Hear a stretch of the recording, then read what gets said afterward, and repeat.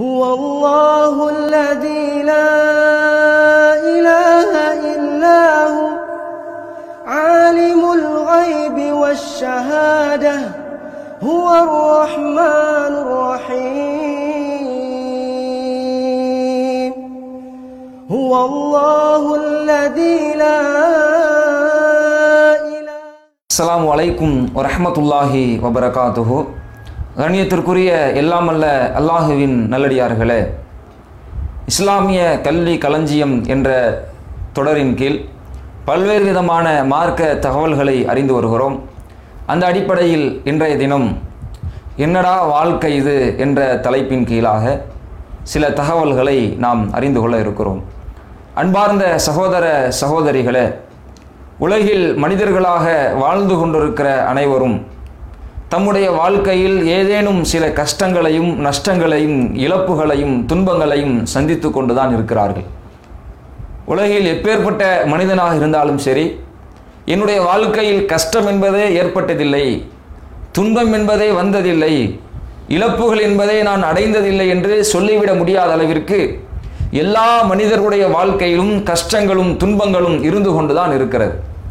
இப்படியாக மனிதன் அடையக்கூடிய இந்த கஷ்டங்கள், இந்த துன்பங்கள், இந்த இழப்புகள் என்பது மனித உள்ளத்திலே ஒரு விதமான மனக்கவலையையும் மனவேதனையும் ஏற்படுத்துவதை நாம் காணலாம். இப்படி மனிதர்களிடத்தில் ஏற்படக்கூடிய இந்த மனக்கவலை, இந்த மனவேதனை என்பது அதனை கையாளக்கூடிய மனிதர்கள் என்பவர்களை இரு வேறாக நாம் பிரித்து பார்க்க முடியும். ஒரு சாரார் எப்படி இருக்கிறாங்க, தம்முடைய வாழ்க்கையில் ஏதேனும் துன்பம் வந்துவிட்டால், ஏதேனும் சில கஷ்டங்கள் இழப்புகள் வந்துவிட்டால், அந்த கஷ்டத்தையும் அந்த துன்பத்தனையும் அந்த இழப்புகளையும் நினைத்து நினைத்து மிகப்பெரிய மனவேதனைக்கும் மனக்கவலைகளுக்கும் ஆட்பட்டவர்களாக இந்த வாழ்க்கையை வாழ்வதே வீண், என்னுடைய வாழ்நாள் முழுவதும் என்னுடைய வாழ்க்கை முழுவதும் வெறுமனே துன்பங்களும் கஷ்டங்களும் தான் நிறைந்திருக்கிறது, இனிமேலும் என்னுடைய வாழ்க்கையை நான் வாழ்வது வீண் என்று சொல்லி தற்கொலை என்ற தவறான ஒரு முடிவை தேர்ந்தெடுத்து தம்முடைய உயிரை தானே மாய்த்து கொள்ளக்கூடிய சில மனிதர்களை இன்றைக்கும் உலகத்தில் நாம் பார்க்க முடிகிறது. இன்னும் ஒரு சாரார், பெரும்பான்மையான மக்களினுடைய மனநிலை எப்படி இருக்கிறது என்று சொன்னால், தமக்கு ஏதேனும் சில துன்பங்கள் இழப்புகள் அதனால் தம்முடைய உள்ளத்தில் மனக்கவலைகள் மனவேதனைகள் வெளிப்படும் என்றால் அதை நினைத்து மனவேதனைக்கு உள்ளானவர்களாக, என்னடா வாழ்க்கை இது, என்ன காலம் அப்பா இது, என்ன நேரம் அப்பா இது, என்ன உலகம் அப்பா இது என்று வாழ்க்கையை காலத்தை நேரத்தை ஏசக்கூடியவர்களாக, திட்டக்கூடியவர்களாக, சபிக்கக்கூடியவர்களாக இருக்கக்கூடிய ஒரு காட்சியை பார்க்க முடிகிறது. இதை பொறுத்த வரைக்கும் இஸ்லாமிய மார்க்கத்தினுடைய நிலைப்பாடு என்னவென்று நீங்கள் எடுத்து பார்த்தால், அல்லாஹுடைய தூதர் அவர்கள் மிக கடுமையான முறையில் நமக்கு எச்சரிக்கை செய்கிறான். லா யகூலன்ன அஹதுக்கும் யா ஹைபத்தத் தஹர், உங்களில் யாருமே என்ன வாழ்க்கடா இது, என்ன காலம்டா இது, என்ன நேரம் அப்பா இது என்று வாழ்க்கையை காலத்தை நேரத்தை ஏச வேண்டாம், சபிக்க வேண்டாம் என்று அல்லாஹுடைய தூதர் அவங்க சொன்னாங்க. ஏன்? ஃபஇன்னல்லாஹ ஹுவத் தஹர், அல்லாஹ் இருக்கிறான்ல, அவன்தான்ப்பா காலம், அவன்தான் நேரம், அவன்தான் உங்களுக்கான வாழ்க்கை வசதிகளை ஏற்படுத்தி தந்து கொண்டிருக்கிறான். எனவே உங்களில் யாரும் காலத்தை வாழ்வை உலகத்தை ஏச வேண்டாம் என்று அல்லாஹ்வுடைய தூதர் அவங்க சொன்னாங்க. இப்போ நாம எல்லாம் கேட்கலாம், ஏங்க எனக்கு ஒரு கஷ்டம், எனக்கு ஒரு துன்பம், அதனால நான் என்னுடைய உள்ளம் மனக்கவலைக்கு மனவேதனைக்கு ஆட்படுகிறது, அதை ஒரு வார்த்தையில் கூட நான் வெளிப்படுத்தக்கூடாதா, அதற்கு கூட இஸ்லாமிய மார்க்கத்தில் தடை இருக்குதா, வேறு என்னதாங்க வழி, வேறு என்ன வழி, என்னுடைய இந்த மனக்கவலையை மனவேதனையை நான் போக்கிக் கொள்வதற்கு வேறு என்னதான் வழி இருக்கிறது என்று நாம் கேட்கலாம். அதற்குண்டான அழகிய பல வழிகாட்டுதல்களை, பல அழகிய வழிமுறைகளை அல்லாஹும் அல்லாஹுடைய தூதர் அவர்களும் நமக்கு சொல்லித்தர்றாங்க. ஒரு கட்டத்தில் அல்லாஹுடைய தூதர் அவங்கள்ட்ட ஹப்பாப் ரலியல்லாஹு அன்ஹு என்று சொல்லக்கூடிய ஒரு நபி தோழர் ஓடி வர்றாங்க. அல்லாஹுடைய தூதர் அவங்கள்ட்ட வந்து முறையிடுறாங்க, தம்முடைய கஷ்டத்தையும் தம்முடைய மனவேதனையும் அல்லாஹுடைய தூதர்கிட்ட சொல்லி கொட்டுறாங்க.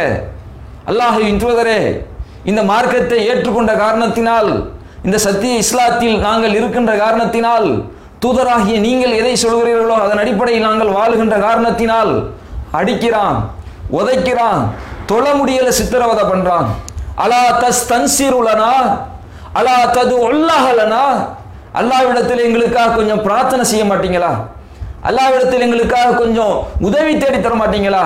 கொஞ்சம் அல்லாஹ்ட்ட கேளுங்களேன், கொஞ்சம் அல்லாஹ்விடத்துல பிரார்த்தனை செய்யுங்களேன், கொஞ்சம் அல்லாஹ்வுடைய உதவியை தேடித்தாங்களேன் என்று சொல்லி தம்முடைய மன கவலையை, அந்த வேதனையை கொண்டு வந்து அந்த இடத்துல அல்லாஹ்வுடைய தூதர் அவங்கள்ட்ட வெளிப்படுத்துறாங்க. அப்ப அந்த நபித்தோழரினுடைய மனநிலையை புரிந்து கொண்ட நபிகள் நாயகம் ஸல்லல்லாஹு அலைஹி வஸல்லம் அவர்கள் அவருடைய மன கவலையை போக்குவதற்குண்டான ஒரு மனோதத்துவ ரீதியிலான ஒரு வழிமுறையை அந்த இடத்துல கையாளுறாங்க. அப்படியா, இந்த மார்க்கத்தை ஏற்றுக்கொண்டதுனால ஏற்படக்கூடிய கஷ்டங்கள், சிரமங்கள் உங்களுக்கு பாரமாக இருக்கிறதா என்று சொல்லிவிட்டு அல்லாஹ்வுடைய தூதர் அவர்கள் ஒரு வரலாற்று சம்பவத்தை அந்த மக்களுக்கு நினைவுபடுத்துறாங்க. கான ரஜுலு ஃபீமன் கபலக்கும், உங்களுக்கு முன்னாலும் சில மனிதர்கள் வாழ்ந்திருக்கிறார்கள். அவர்கள் அல்லாஹ் எதை சொன்னானோ, அவர்களுக்கு அனுப்பப்பட்ட தூதர்கள் எதை சொன்னார்களோ அதன் அடிப்படையில் அவர்கள் தம்முடைய வாழ்க்கையை வாழ்ந்த காரணத்தினால் எந்த முன்னோர்களையோ, மூதாதையர்களையோ, பெரியவர்களையோ, நாதாக்களையோ, சுகதாக்களையோ, எந்த தனி மனிதனையோ, எந்த தலைவனையோ, யாரையோ, எவரையோ விட அல்லாஹ் எதை சொன்னான், அல்லாஹ்வுடைய தூதர்கள் எதை சொன்னார்கள், அதை மட்டுமே எங்களுடைய வாழ்க்கையை நாங்கள் வாழ்ந்து காட்டுவோம் என்று அவர்கள் கடைபிடித்து வாழ்ந்த காரணத்தினால் யுஃபர் லஹு ஃபில் அர்ள், பூமியில் அவர்களுக்கு குழி தோண்டப்பட்டது. ஃபயுஜஅலு ஃபீஹி, அதில் அவர்கள் புதைக்கப்பட்டார்கள். ஃபயுஜாவு பில் மின்ஷார், ரம்பம் கொண்டு வரப்பட்டது. ஃபயூதஉ அலா ரஅஸிஹி, அது அவர்களின் தலைகளில் வைக்கப்பட்டது. ஃபயுஷக்கு பிஸ்னத்தைன், இரண்டு கூறுகளாக வெட்டி வீசப்பட்டார்கள். வமா யஷுத்துஹு தாலிகன் தீனி, இந்த வேதனை, இந்த கஷ்டம் அவர்களின் மார்க்கத்தை விட்டும் அவர்களின் கொள்கை பிடிப்பை விட்டும் கடுகளவும் தடம் பொருள செய்யலையப்பா. வயும்ஷது பி அம்சாத்தில் ஹதீத் மா தூன லஹ்மிஹி மின் அல்மின் அவ் அஸபின், நெருப்பினால் காய்ச்சப்பட்ட இரும்பு சீப்பு கொண்டு வரப்பட்டது. அவர்களின் சதைகளை, நரம்புகளை எல்லாம் கோரி பீக்கக்கூடிய அளவிற்கு வேதனை செய்யப்பட்டார்கள், சித்திரவதைகளுக்கு உள்ளாக்கப்பட்டார்கள். ஒமா யஷுத்துஹு தாலிகன் தீனி, இந்த கஷ்டம், இந்த வேதனை அவர்களின் மார்க்கத்தை விட்டும் அவர்களின் கொள்கை பிடிப்பை விட்டும் கடுகளவும் தடம் பொருள செய்யலையப்பா என்று அல்லாஹ்வுடைய தூதர் அவர்கள் இந்த ஏகத்துவ கொள்கையை ஏற்றுக்கொண்ட காரணத்தினால் உங்களுக்கு முன் சென்றவர்கள் எப்படிப்பட்ட சிரமங்களையும் துன்பங்களையும் அவர்களின் வாழ்வில் அவர்கள் சந்தித்திருக்கிறார்கள் என்பதனை அந்த மக்களுக்கு நினைவூட்டுறாங்க. அப்ப அதை கேட்டுக்கொண்டிருந்த அந்த நபித்தோழர் மன ஆறுதல் பட்டவர்களாக அந்த இடத்தை விட்டு புறப்பட்டு சென்றார்கள் என்ற செய்தி ஹதீஸ்களை பார்க்கிறோம். நமக்கு முன்னாடி இந்த கொள்கைக்காக இவ்வளவு கஷ்டப்பட்டிருக்கிறாங்களா, உயிரோடு இவ்வளவு பெரிய சித்திரவதைகளுக்கு உள்ளாக்கப்பட்டிருக்கிறாங்களா, அவங்களோடு ஒப்பிடும் பொழுது நாம படக்கூடிய கஷ்டம் ஒண்ணுமே இல்லையே, அவங்களோடு ஒப்பிடும் பொழுது நாம படக்கூடிய சிரமம் ஒரு பெரிய சிரமமே இல்லை என்று சொல்லி மன ஆறுதல் அடைந்தவர்களாக அந்த இடத்தை விட்டு புறப்பட்டு போனார்கள் என்பதனை ஹதீஸ்களை நம்ம பார்க்க முடிகிறது. இந்த நமக்கு சொல்லப்படக்கூடிய பாடம் என்ன? இங்கு நபிகள் நாயகம் ஸல்லல்லாஹு அலைஹி வஸல்லம் அவர்கள் நமக்கு காட்டக்கூடிய மனோதத்துவ வழிமுறை என்னவென்றால், நமக்கு ஏற்படக்கூடிய கஷ்டங்களும் துன்பங்களும் இழப்புகளும் நமக்கு மன வேதனையையும் மன கவலையையும் ஏற்படுத்தும் என்றால், நம்மை விட மிகப்பெரிய கஷ்டங்களில், நம்மை விட மிகப்பெரிய துன்பங்களில், நம்மை விட மிகப்பெரிய இன்னல்களில் சிக்கிக் கொண்டிருக்கக்கூடிய மனிதர்களை எடுத்து பாருங்க. அவர்கள் அப்படியே கண்ணுக்கு முன்னாடி கொண்டு வந்து பாருங்க. அவங்க கஷ்டப்படக்கூடிய, அவர்கள் சிரமப்படக்கூடிய காட்சிகளை எல்லாம் கொண்டு கண்ணுக்கு முன்னாடி கொண்டு வந்து பாருங்க. அதை நினைச்சு பார்க்கும்போது நமக்கு அல்லாஹ் எவ்வளவு அருள் செஞ்சிருக்கிறானே, என்ன கஷ்டம் வந்தாலும் 3 வேளை உணவு தின்னுறானே, என்ன கஷ்டம் வந்தாலும் ஆரோக்கியமா இருந்துடுறோமே, ஏதோ ஒரு வகையில் அல்லாஹ் நமக்கு நிவாரணம் தந்துடுறானே. எத்தனையோ பல மக்கள் ரோட்டோரமாக ஒருவரை சாப்பாட்டிற்கு கூட வழி இல்லாமல் பசிக்கிறே என்று சொல்லி வயிறை பிடித்துக் கொண்டு கதறிக் கொண்டிருக்கக்கூடிய வேளையில அல்லாஹ் நல்ல ஒரு உணவையும் அரவணைக்கக்கூடிய உறவுகளையும் இருக்கிற நல்ல ஒரு இருப்பிடத்தையும் பல்வேறு விதமான வாய்ப்புகளையும் அல்லாஹ் நமக்கு ஏற்படுத்தி தந்திருக்கிறானே என்று நமக்கு முன்னால், நமக்கு மேலே கஷ்டப்படக்கூடிய சிரமப்படக்கூடியவர்களை கண்ணுக்கு முன்னால் கொண்டு வந்து பார்க்கின்ற பொழுது நம்முடைய கஷ்டங்களும் நம்முடைய மன வேதனைகளும் நம்முடைய மனதிற்கு லேசானதாக மாறி போகும். ஆக இது ஒரு வழிமுறை. மேலும் அல்லாஹ்வுடைய தூதரவர்கள் இன்னும் பல வழிகாட்டுதல் நமக்கு சொல்லி தர்றான். வாழ்க்கையில கவலை இல்லாம வாழணுமா, மனவேதனை இல்லாம நீங்க வாழணுமா, நீங்க எப்படி வாழணும் தெரியுமா? குன்ஃபி துன்யா கஅன்னக கரீபுன் அவ் ஆபிரு சபீல், உலகத்துல வாழும் பொழுது ஏதோ ஒரு புது இடத்துக்கு வந்த ஒரு அந்நியனை மாதிரி வாழ்ந்துட்டு போங்கப்பா, அல்லது ஏதோ ஒரு வழிபோக்கனை போன்று, ஏதோ ஒரு பாதையில் நடந்து போகக்கூடிய ஒரு வழிபோக்கனை போன்று வாழ்ந்து விட்டு போங்கன்னு சொன்னான். அப்படின்னா என்ன? உதாரணத்துக்கு எடுத்துக்கங்க, ஒருவர் ரோட்டோரமா போறாரு, ரெண்டு பக்கமும் பல லட்சங்களை மகசூலாக தரக்கூடிய அளவிற்கு விவசாய நிலங்கள் பூத்து குலுங்கியிருந்த அந்த நிலங்கள் அடித்த வெயில்ல கருகி போச்சு, அல்லது பொழிந்த மழையில அழுகி போச்சு. இப்போ ஒரு நபர் அந்த வழியா நடந்து போறாரு, எல்லாத்தையும் பார்க்கிறாரு, ரெண்டு பேரும் பார்த்துக்கிட்டே போறாரு. ஆஹா, இவ்வளவு லட்சங்களை லாபங்களாக தரக்கூடிய எல்லா பயிரும் அழிஞ்சு போச்சே, ஒண்ணும் இல்லாமல் நாசமா போச்சே, இவ்வளவு பெரிய இழப்பு வந்துருச்சே என்று கதறி கதறி அழுவாரா? அதை நினைச்சு வருத்தப்படுவாரா? மாட்டார். வேணும்னா அடுத்த நாள் டீ கடையில போய் இந்த மாதிரி அந்த ஊர் பக்கம் போனோம்பா, இப்படி விவசாய நிலம்லாம் அழிஞ்சு போச்சு, பல இழப்புகள் மக்களை சந்திச்சிருக்கிறாங்கன்னு பேசிக்கிடுவார். அதை நினைச்சு தினந்தோறும் கஷ்டப்படுவாரா? கதறி கதறி அழுவாரா? மாட்டார். ஏன்? நானா விதை விதைச்சேன், நானா தண்ணி ஊத்துனேன், நானா அதை பராமரிச்சேன்? இல்ல, அந்த வழியாக போனா நான் வழிபோக்கணும், அவ்வளவுதான். நான் எதுவும் செய்யலையப்பா, நான் அந்த வழியாக போன ஒரு வழிபோக்கணும், அவ்வளவுதானே. ஆஹா, அல்லாஹ்வுடைய தூதர் அவங்க இப்படி வாழ சொல்றாங்க. உலகத்துல வாழும் பொழுது அந்நியன மாதிரி அல்லது ஒரு வழிபோக்கன மாதிரி வாழ்ந்துட்டு போங்கப்பா. இன்றைக்கு பல மக்களை பார்க்கிறோம், ஏதாவது ஒரு இழப்பு வந்து விட்டால், ஏதாவது ஒரு கஷ்டம் வந்து விட்டால், சில சிரமங்கள் சோதனைகள் வந்து விட்டால், போச்சு எல்லாம் போச்சு, எல்லாம் இழந்துட்டேன்னு சொல்லி மனவேதனைகளில் உழந்து கொண்டிருக்கக்கூடிய மக்களை பார்க்கிறோம். போச்சு எல்லாம் இழந்துட்டோங்கிறத என்னத்தை கொண்டு வந்த இழக்கிறதுக்கு? உலகத்துல போகும்பொழுது நான் வாழ போகக்கூடிய ஊர் இது, எனக்கு தேவையான சொத்து இது, எனக்கு தேவையான செல்வங்கள் இது என்று எல்லாத்தையும் தீர்மானித்து விட்டு வந்தோமா? உடுத்த உடை இல்லாமல் பிறந்து வந்தோம். உலகத்துல என்னத்தை கொண்டு வந்த இலக்க? ஒண்ணுமே இல்லையப்பா. எல்லாம் அல்லாஹ்வினால் உமக்கு தரப்பட்டது. அவை அனைத்தும் நிச்சயம் அல்லாஹ்வினால் உன்னிடமிருந்து எடுக்கப்படத்தான் போகிறது, உன்னுடைய உயிரும் கூட. அல்லாஹ்வுடைய தூதர்கள் அப்படி நமக்கு உணர்த்துறான். அழகான ஒரு பக்குவம், அழகான ஒரு தத்துவம்.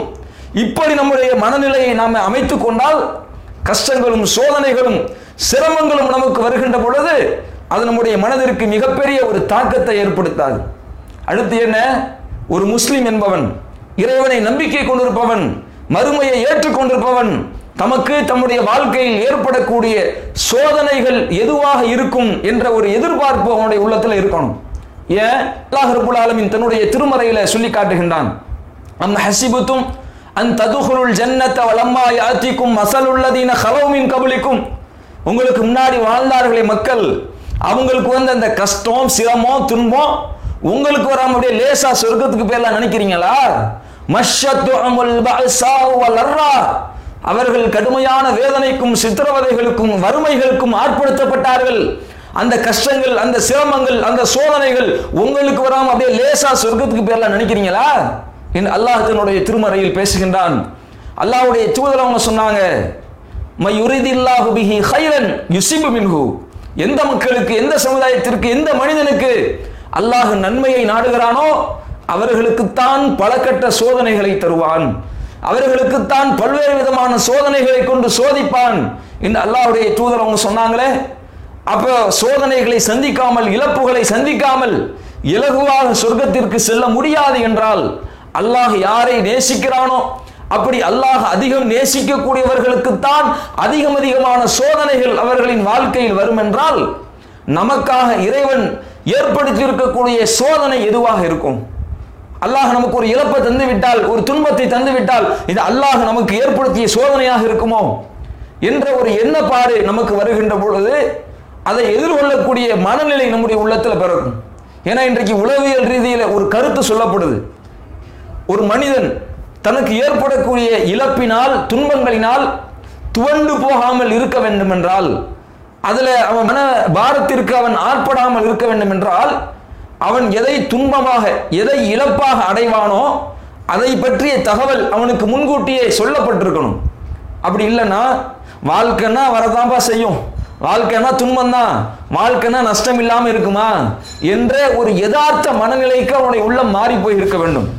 இப்படி ஒருவேளை அவனுடைய உள்ளம் வாழ்க்கைன்னா சிரமம் தான், கஷ்டம் தான், எல்லாம் இருக்குந்தான் என்ற ஒரு யதார்த்த மனநிலைக்கு அவனுடைய உள்ளம் மாறி போயிருந்தால், அல்லது அவனுக்கு ஏற்படக்கூடிய இழப்புகளை பற்றி, துன்பங்களை பற்றி முன்கூட்டியே சொல்லப்பட்டு விட்டது என்று சொன்னால், அப்போது அந்த துன்பங்களை, அந்த இழப்புகளை அவன் சந்திக்கின்ற பொழுது மிகப்பெரிய ஒரு மன தாக்கத்தை அது அவனுக்கு ஏற்படுத்தாது என்று உளவியல் இன்னைக்கு சொல்றான். இதை எப்படி உதாரணத்துக்கு எடுத்துக்கோங்க. ஒரு ஆள் ரோட்டோரமா போறாரு, போயிட்டு இருக்கும்போது பெரிய பள்ளம், கீழே விழுந்து கை காலம் அடிபட்டு போச்சு. கோவக்காரவர் ஆச்சு பூச்சுங்கிறாரு. எவன் ரோட போட்டான்? நகராட்சி, ஊராட்சி, மாநகராட்சி, எவனும் சரியில்லை. எல்லாம் மக்கள் பணத்தை தின்னு வைத்ததான் வளர்க்குறாங்க. ஒரு ரோடு ஒழுங்கா போடுறாங்களா, எரிச்சப்படுவார், ஆத்திரப்படுவாரு, திட்டி தீர்ப்பாரோ அல்லது மனதுக்குள்ள புலம்பிக் கொண்டு போவாரு. அதே ஒரு மனிதர் ரோட்டோரமா போறாரு, பாய் கொஞ்சம் நில்லுங்க, இங்க பெரிய ஒரு பள்ளம் இருக்கு, பார்த்து போங்கன்னு சொல்றோம். அவரும் கேட்டும் கேட்காம பார்த்தும் பார்க்காம போன் பேசிக்கிட்டே வண்டியை ஓட்டிட்டு போறாரு. போனா தடார்னு அந்த பள்ளத்துல விழுந்து கை காலெல்லாம் அடிபட்டு போச்சு. இப்ப இவருடைய மனநிலை எப்படி இருக்கும்? வரும்போது ஒரு பாய் சொன்னாரப்பா, பள்ளம் இருக்கு பார்த்து போன்னு சொன்னாரு, அவன் பார்க்காம வந்துட்டோமே, கவனிக்காம வந்துட்டோமே, கொஞ்சம் பார்த்து இருக்கலாமோ, கொஞ்சம் கவனிச்சிருக்கலாமோ, சரி போ, என்ன செய்ய, நம்ம தான் கவனிக்கல என்ற ஒரு மனநிலை அந்த நபருக்கு ஏற்படும் என்ற இன்றைக்கு உளவியல் ரீதியில நமக்கு தகவலை சொல்றான். அப்ப ஒரே அடிதான், ஒரே பாதிப்பு தான். அது சொல்லப்பட்டு வந்தால் ஒரு விதமான மனநிலை, அது சொல்லப்படாமல் வந்தால் ஒரு விதமான மனநிலைக்கு மனிதனுடைய உள்ளம் ஆட்படுவதை பார்க்கிறோம். அப்ப இந்த மனப்பக்குவம், இந்த மன வலிமை நமக்கு எப்ப ஏற்படும் என்றால் திருக்குரானை படிக்கும் பொழுது ஏற்படும். திருமறை குரானை பொருள் உணர்ந்து நாம் அனுதினமும் படித்து அதனுடைய கருத்துக்களை நம்முடைய உள்ளத்திலே உள்வாங்குகின்ற பொழுது ஏற்படும். ஏனென்றால் அல்லாஹ் ரப்பல் ஆலமீன் மனிதர்களுக்கு ஏற்படக்கூடிய சோதனைகளை பற்றி, இழப்புகளை பற்றி பல்வேறு இடங்கள்ல நமக்கு திரும்ப திரும்ப முன்கூட்டியே சொல்லி காட்டுகின்றான். வல்லநபுலுவன்னக்கும் பிஷைஇம் மினல் ஹௌஃபி வல் ஜூஇ வ நக்ஸி மினல் அம்வாலி, ஓரளவு அச்சத்தாலும் துன்பத்தாலும் இழப்பாலும் பசியை ஏற்படுத்தி செல்வங்களை பறித்து உயிர்களை பறித்தும் உங்களை சோதிப்போம். ஃபபஷிரி சாபிரீன், பொறுத்து கொண்டவர்களுக்கு நற்செய்தி சொல்லுங்கள் என்று அல்லாஹ் சொல்றான்ல. இது போன்ற வசனங்களை படித்து படித்து அதை நம்முடைய உள்ளத்திலே உள்வாங்கி நம்முடைய உள்ளம் அதற்கு பக்குவப்பட்டிருக்கும் என்றால், ஒரு துன்பம் வந்து விட்டால், ஒரு இழப்பு வந்து விட்டால், ஒரு சோதனை வந்து விட்டால், அல்லாஹ் சொன்னான்ல இப்படியெல்லாம் தந்து சோதிப்பன்னு சொன்னான்ல, இப்படியெல்லாம் உயிர் இழப்புகளை பொருளாதார இழப்புகளை தந்து சோதிப்பதாக சொன்னான்ல, அந்த சோதனையில் பொறுத்து கொண்டால் சுவனம் என்ற நற்செய்தி இருப்பதாக சொன்னான்ல, பொறுமையா இருப்போம்.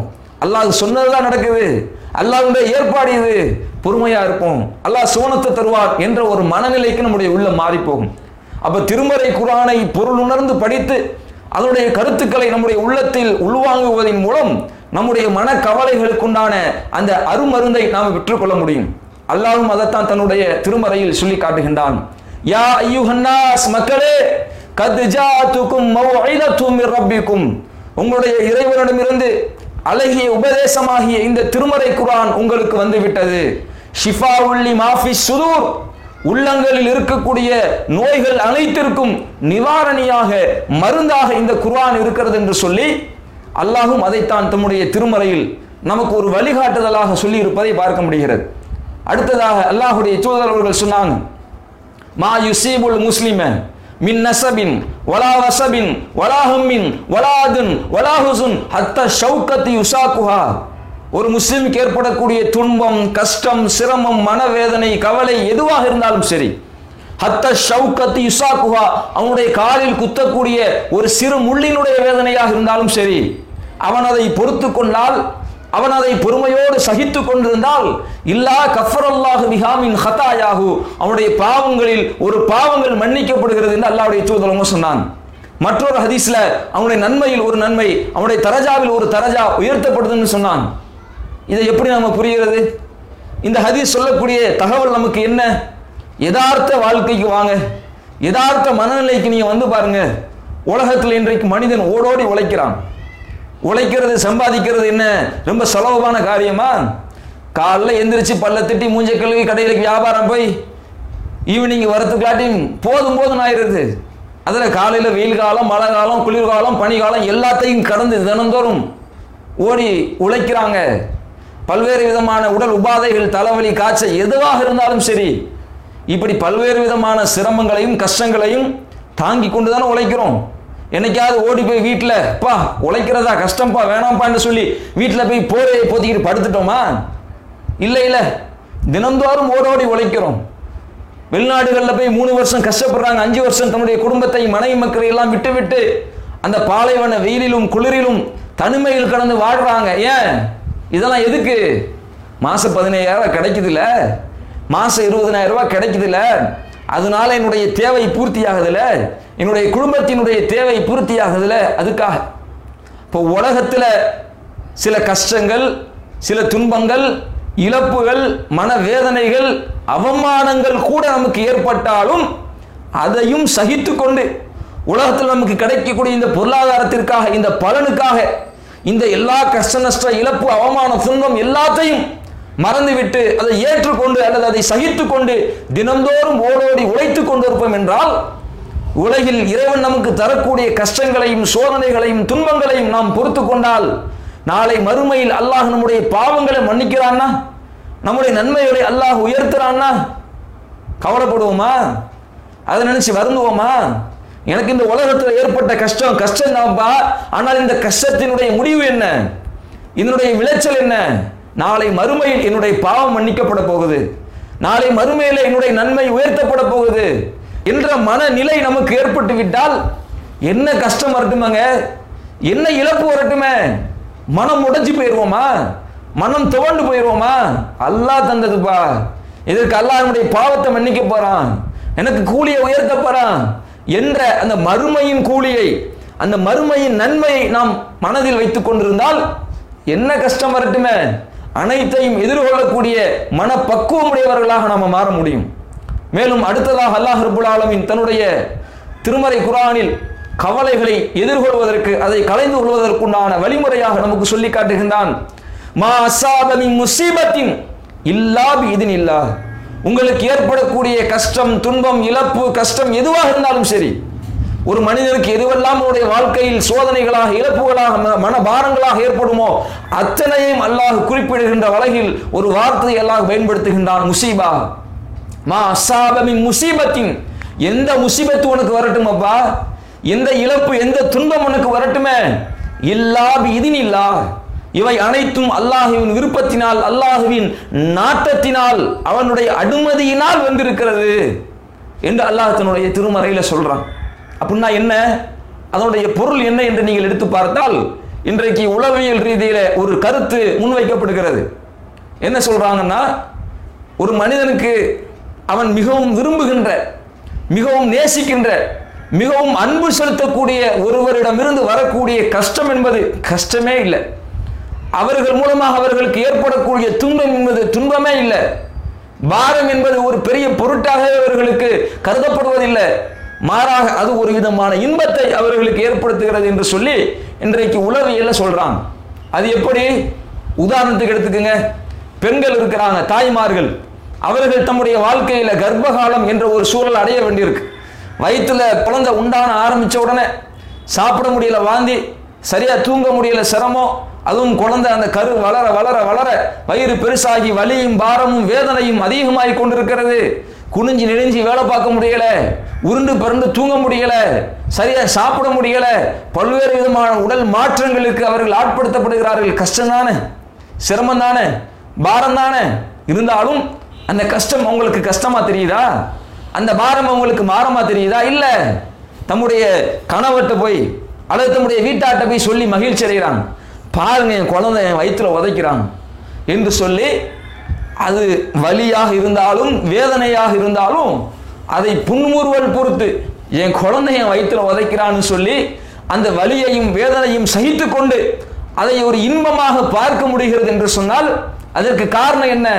அந்த குழந்தைய அவங்க பார்க்கல, அதோடு பேசல, அதற்கு கொஞ்சி உணவூட்டி மகிழல, மாறாக அந்த சிசுவின் மீது அவர்கள் வைத்த அந்த பாசம், அந்த அன்பு, அதனால் அவர்களுக்கு என்ன வழி வந்தாலும் சரி, என்ன சிரமம் வந்தாலும் சரி, எவ்வளவு பெரிய பாரமாக இருந்தாலும் சரி, அதை பொறுத்து கொண்டு அதை சகித்து கொள்ளக்கூடிய மனநிலையை அவர்களுக்கு ஏற்படுத்துது.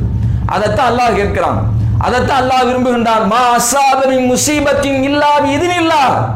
எந்த துன்பம் வரட்டுமப்பா, எந்த இழப்பு வரட்டுமே, நான் தர்றதுடா உனக்கு, என்னுடைய நாட்டத்தினால வர்றதுடா, சகிச்சுக்க மாட்டியா, பொறுத்துக்க மாட்டியா, ஏற்றுக்க மாட்டியா என்று கேட்பது போன்று அல்லாஹ் தன்னுடைய திருமறையில சொல்லி காட்டுவதை பார்க்கிறோம்.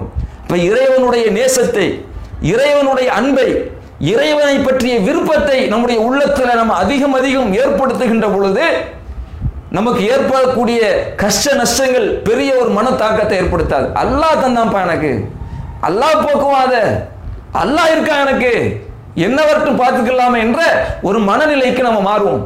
அதைத்தான் அல்லாஹ் தன்னுடைய திருமறையில சொல்லுகின்றான். வல்லதீன ஆமனு தத்மஇன்னு குலூபுஹும் பிதிக்ரில்லாஹ்.